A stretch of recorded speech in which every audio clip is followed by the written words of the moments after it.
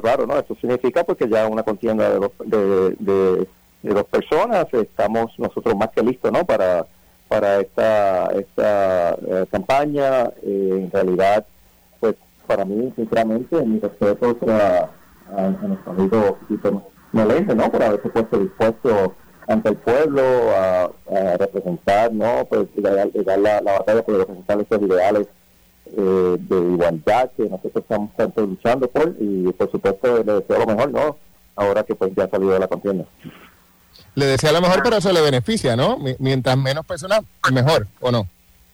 Bueno, dicen que en este caso, por lo contrario, ¿no? En este caso, pues, lo que hubiese pasado es que si él ha estado en la campaña, pues se dirían los votos, etcétera. So, en realidad yo estoy bien enfocado en mi campaña, en lo que vamos a hacer, en las ideas que queremos proponer, y por tanto, pues yo estoy bien tranquilo que nosotros vamos a salir airosos, venga junio y después también venga noviembre de 2024.